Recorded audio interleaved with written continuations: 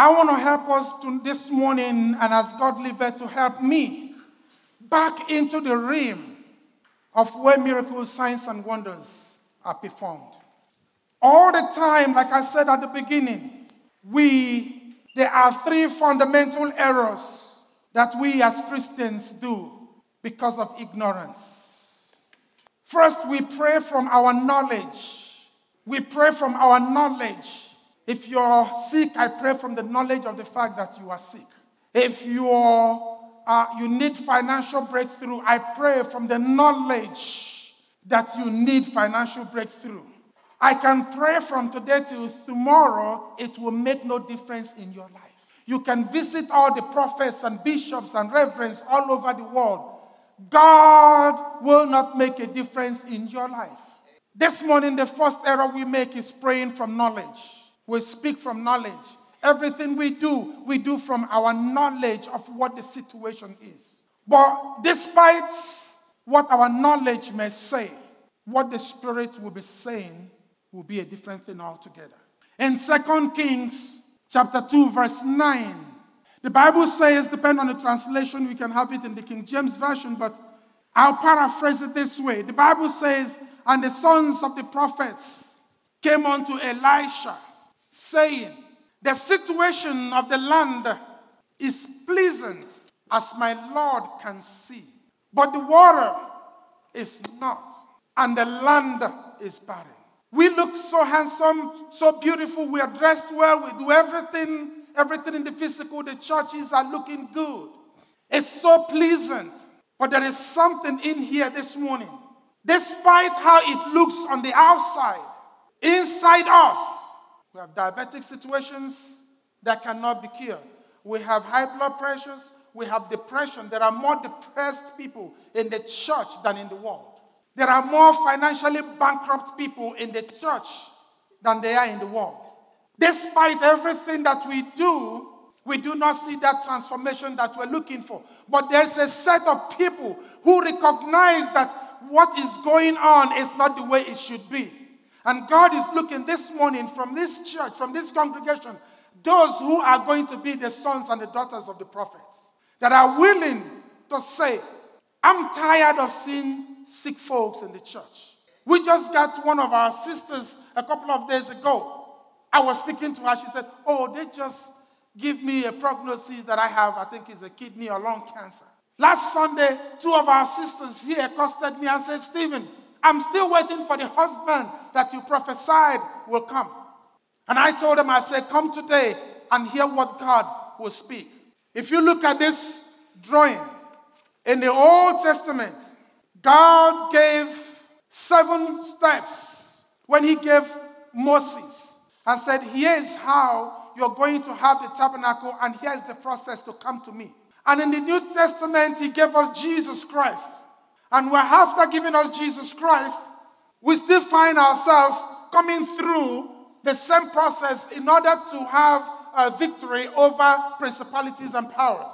If you don't understand, know that the book of Ephesians did mention clearly that we wrestle not against flesh and blood, but against principalities and powers, spiritual wickedness in high places.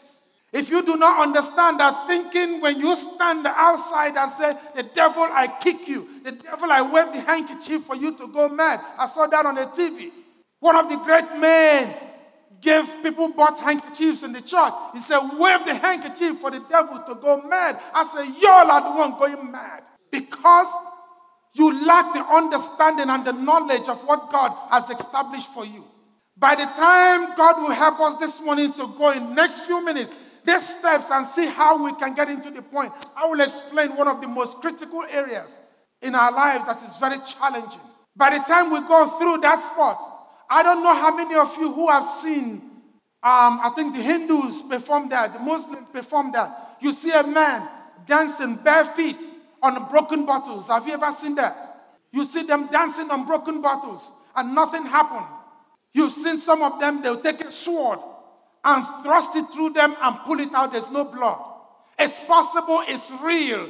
Even though they took the powers of darkness, but if we can understand how God has put us to have victory, then from this moment, you will begin to see a transformation in our lives.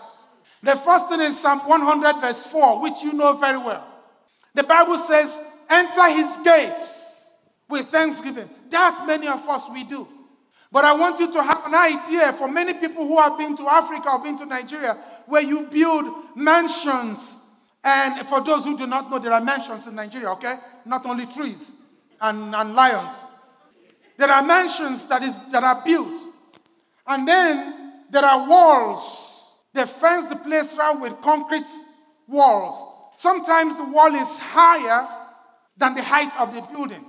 It's fenced high so much like a prison wall. And then you see the wires on the top.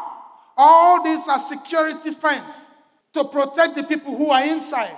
It's the same way God has built a wall for where his children are supposed to be, surrounding all of us.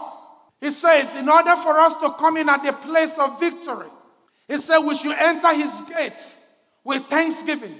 The way to unlock the door of the spiritual realm is through thanksgiving. If you notice that every prayer that Jesus Christ prayed, he began with, Father, I thank you. Irrespective of the situation and circumstances. Despite the fact that Lazarus was lying dead in the tomb, I expected Jesus to get to the tomb of Lazarus and begin to bind and cast and pray. He ignored the situation on the ground and knew that the power comes when he connects to the Spirit. He said, Father, I thank you. He did that, and that's the same thing many of us do in Psalms 100 verse 4. Now, in the second phrase, you see where it said the courtyard. In those mansions, there is always a long distance between the gates and the actual building. And that's called the courtyard. When you are inviting somebody to come on in, first he has to identify himself at the gate for the security men to open the door. With thanksgiving, we identify ourselves at the gate of heaven, at the spiritual gate. And God opens, the angels opens the gate. There's a distance between the praise, the thanksgiving, to the time of the praise. It takes a while to go through the time to transit from thanksgiving to your praise. And by the time you begin to praise, to go into the third area, which is what the altar of incense. Now, this is where the challenge is between you and I and every Christian I know. At the altar of incense, it's a place where Jesus becomes more real than the problem that you have. When you begin to give thanks, when you begin to praise, you begin to worship, and God begins to take you into the spiritual realm. And that spiritual realm, let me tell you, that is where the greatest distraction is. At that moment, you see that what is leading you into the spiritual realm is stopped. Or your phone rings, or there's a knock on the door, or there is something that wants to distract you so that you do not proceed into where you are supposed to be. You cut it short, and tomorrow you start again. Father, I thank you, I praise you, I worship you. By the time you step into the altar of incense, which is where you become a sweet-smelling savor into the sight of God, something happens again. We go back. So every time we continue to come in, we are never able to break through the point where we will step in order to hear God. At the altar of incense is the place where Christ becomes more real to you than the situation and circumstances that you have.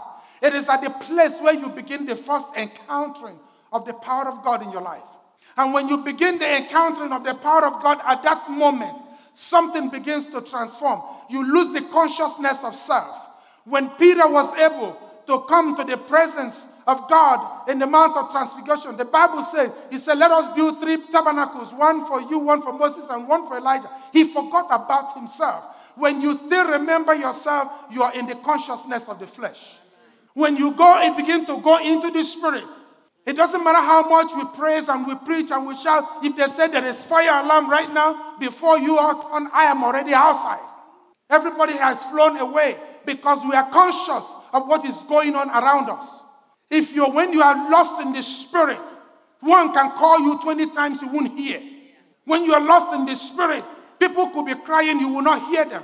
When you are lost in the spirit, you are conscious of God, and you have no consciousness of self. At that moment, faith is built. At that moment, trust is built because this is a place of intimacy. Intimacy begins when you lose the consciousness of who you are and you begin to embrace the consciousness of whom God is. Then you can trust him because he's becoming real to you at that moment. Now, when you're living in the physical, it doesn't matter how much, you begin to pray for somebody. You're expecting that immediate healing. It didn't take place. The next thing you open your eyes to see whether he's getting healed or not because you're doing it in the physical. But when you be able to go and you step in onto the third place, when you go able to break through that third level, it is the biggest and the greatest distraction you will ever have in your spiritual life because the enemy will never allow you to step into the next level. That's where the distraction comes in. For people not to penetrate beyond that. Distractions, then immediately you remember there is something you had on the fire. Immediately you remember there's something you were supposed to do you have not done. Because the enemy knew if you can go beyond that level, if you can cross that threshold, if you can move, step beyond that point, because God already seen you as a sweet-smelling savor, is willing to draw you in, because no man can draw to God except God first draws him unto himself. When he draws you onto the fourth level, at that point, God begins to speak. Now, you begin to be like Jesus Christ. You begin to understand that even though the scripture is written, even though the Bible is written, we cannot pick all the promises and carry it on our back. It never makes a difference. Check your lives. But when you have crossed the threshold into the next step, where God begins to speak to you, remember, you have lost consciousness of yourself. You have lost consciousness of your problems, your situation, your circumstances. You have forgotten about them because it's all about you, Jesus. At that level, God begins to speak to you because you are now in a place of stillness. Now he begins to drop his words in your spirit. Now you begin to hear what he has for you. Now he begins to give you revelations and understanding because he still speaks. Jesus told the Pharisees and the Sadducees and the disciples and every person in John 5:39, he said, you seek the scriptures, you search the scriptures, you think in the scripture you have life. He said, no, there is no life in the scriptures. I didn't say it, it's Jesus said it, John 5:39. He said, you search the scriptures, you think in them you have life. He said, there's no life in the scripture, but they are there which testifies of me. Life is in Christ. And Christ is not only engaged in the scripture. The scripture gives us direction to Christ. And Christ is real and alive right now between you and I is here by the power of his spirit. That if we're able to now understand how to get into his presence, at this level, we'll begin to see a difference in our life. God is now able to speak to you because he knows your problem before you came to him. He's able to speak his word to you. And when he speaks his word to you, then you can testify. There's something Jesus said, I think it's in John 5:30. He said, I can do nothing of my own, but as I hear, which means he's listening for the Father's instruction. As I hear, why is it that we're not hearing? Because we are not willing to pay the price to go through where God will begin to speak to us. We think only Stephen can hear. No, you can hear. God is speaking to you, but we have not moved into that level where your ears will be open to his voice. We cannot have revival or transformation in our spiritual life until we go through where we can come and listen to God to speak to you. He has a word for you, he has a word for your family, has a word for your husband, has a word for your job, but you cannot claim the word that is not spoken to you. We have been claiming it.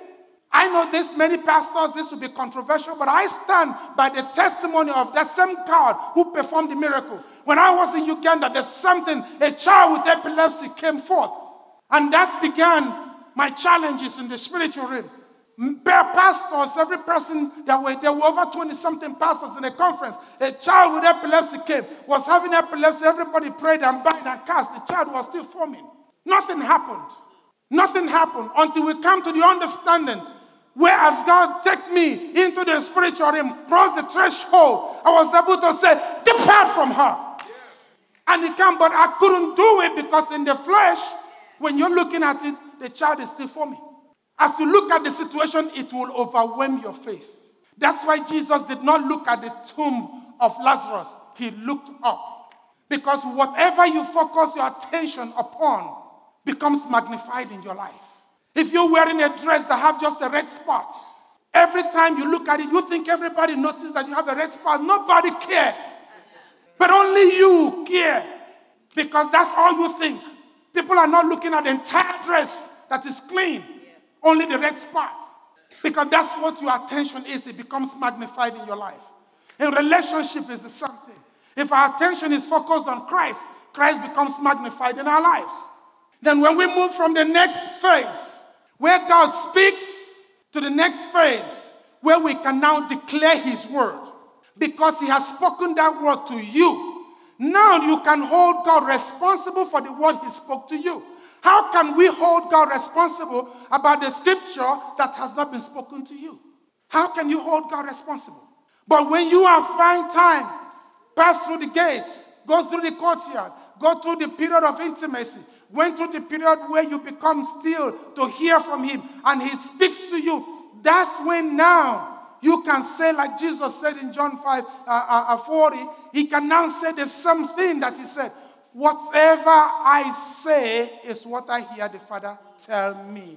Now, when I'm able now to say, you sick of the palsy, rise and be healed. It will, because I will not be speaking of my own. I'll be speaking of what God has said to me, and then God will confirm it like he did with signs and wonders and miracles.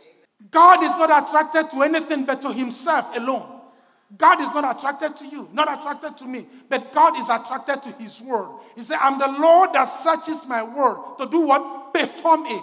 He searches his word where his word has been spoken to, not where his word is not spoken to. You cannot keep claiming the scripture. Oh, I claim this. The Bible says this, I claim. You can claim from today to tomorrow. We'll still meet. Your life never changes. But as we understand what it takes to go through the process, come to the time where he now becomes responsible, because when God speaks and we hear and we declare his word, because he has spoken that word to you, and remember, you are still in the spiritual realm.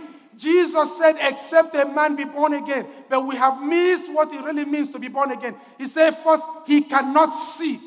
Except a man be born again, he cannot see. When he's just talking about the kingdom of God, you see also he's talking about you cannot see the spiritual realm until you are born of the Spirit. He went for and said, except a man be born of the water and of the Spirit, he cannot enter. You're going to be around the world, ringing around the hoses, running around and around, without understanding that we have to step into the spiritual realm if you're fighting against principalities and powers. Principalities and powers and wickedness in high places and rulers of darkness operate in the spiritual realm, not in the physical. They do not operate in the physical. You cannot defeat them in the physical. You'll be going around it. But until you step into the spiritual realm, then God begins to lead you to the process. Then the power of the Holy Spirit becomes kindled in you. And as you now begin to speak, you speak what God has said.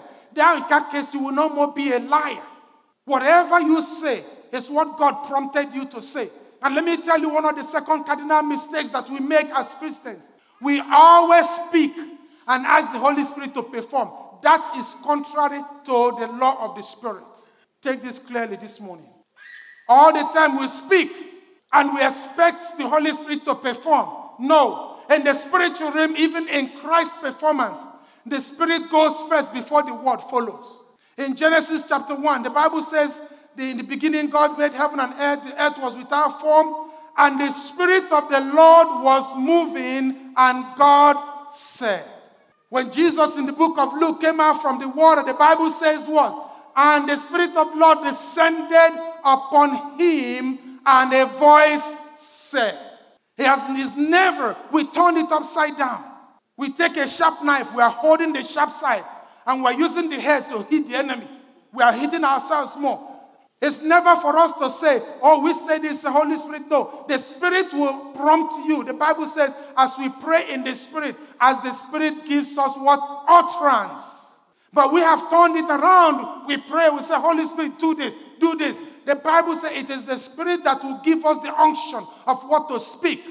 And when the Spirit gives us the unction of what to speak, then the Spirit goes ahead of the word. When you speak the word, boom, it comes to pass. It becomes a thunder. Health is given. Healing, deliverance, salvation. Your kids you're praying for. Those in jail, those outside jail, challenges, loss, seduction, defilement, pollution, everything that we have been struggling with. You cannot confess your sin in the physical and expect to overtake it until you go into the spiritual realm to confess in the spirit. Then it will be overtaken by the power. We confess our sins all the time. We return back to the same sin. Because we do it carnal. We do it in the flesh. Oh, Father, forgive me. Oh, I cry. It makes no difference. Until what God is telling us to walk in the Spirit. If nobody wants to walk in that Spirit, I have decided to walk in that Spirit. And I begin to have my testimony. A couple of days ago, I've been having a big lower back pain for a long time. As I began to walk in the Spirit and see what God is doing, boom! It's freed up. I'm so free. I bend. I do everything. There's no single pain because I see now that He's returning me back to where He first called me into. You're asking for a husband. You're asking for a child. You're asking for this. It is time. The problem is that we never have time to spend with God. When we spend the time, we are always looking at what time are we going to start and what time we're going to end. What time am I going to go into my secret place? What time am I going to go out? We haven't been able to go in there and lose track of time. When you lose track of time, now God is able to do a supernatural thing upon your life. That's what God wants you and I. And when He has moved out from that place where you declare His word, now to the next thing is where God has no choice than to do what? Perform His word. Because it is the word He has spoken to you. Pastor Gwen, I know that when your kids were young, even now they are old, every promises you have made them, they come back to you and ask you for that promises. Because you made the promise. They could not just claim a promise because other parents, other mothers make promises to their children. And then Justin will come and claim and say, well, because Elder Treat made a promise to his son, or Janet made a promise to his son, therefore I hold you responsible for that promise. You never made that promise. It is the promise God makes to you. If it is husband, if it is wife, if it is children, you need to go into the spiritual level where you can still still. He said, be still. You cannot be still in the physical until you go into the spiritual realm where you lose the consciousness of who you are and have the consciousness of God. Then you can now say, I surrender. At that moment, He can now speak. You can hear because there are too many distractions. At that moment, you will not hear any more distraction because it is only you and God. Then you can declare the word that He spoke to you. As you declare the word He spoke to you, He had no choice. God will have no choice to perform that word because that word came from Him to you. He will have no choice. He will have no choice. And then when He begins to perform the word that He has spoken to you, you become so free. He draws you into the Holy of Holies. In the Holy of Holies is where it says in the book of Psalm 73, said 91, where the Bible talks about He that dwells in the secret place of the what? Most High. He did not say He that visits the secret place. I want you to pay attention this morning.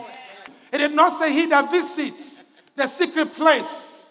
It said He that dwells in the secrets of in the secret place of the Almighty God shall abide under His shadows. Because at that time, from level 1 to 6, it's now the shadow covering you in the Holy of Holies, covering you in the presence of Him. He wrapped Himself around you. The power of darkness have nothing over you. Then you can declare, no weapon of the enemy fashioned against me shall prosper. Why? Because you are hiding under the shadows of the Almighty. It's not when you are in the physical. Somebody brings a gun and you're walking, you ain't going to shoot me. He'll blow your head off. But when you are in the place, in the secure place, where the fullness of the blood is your air, where the fullness of the presence of God, where the aura and the power of God surrounds you. Everything around you is double, double, double. Before one can kill you, he has to kill the Father, he has to kill the Son, because in them you are encased. Then you can declare that word, no weapon, because you know where you are. You cannot be hiding in the open where the target of the enemy is and you say no weapon. It will surely affect you. But when you hide inside the God, inside God, when you are encased inside him, nobody can touch you because you are untouchable in that place.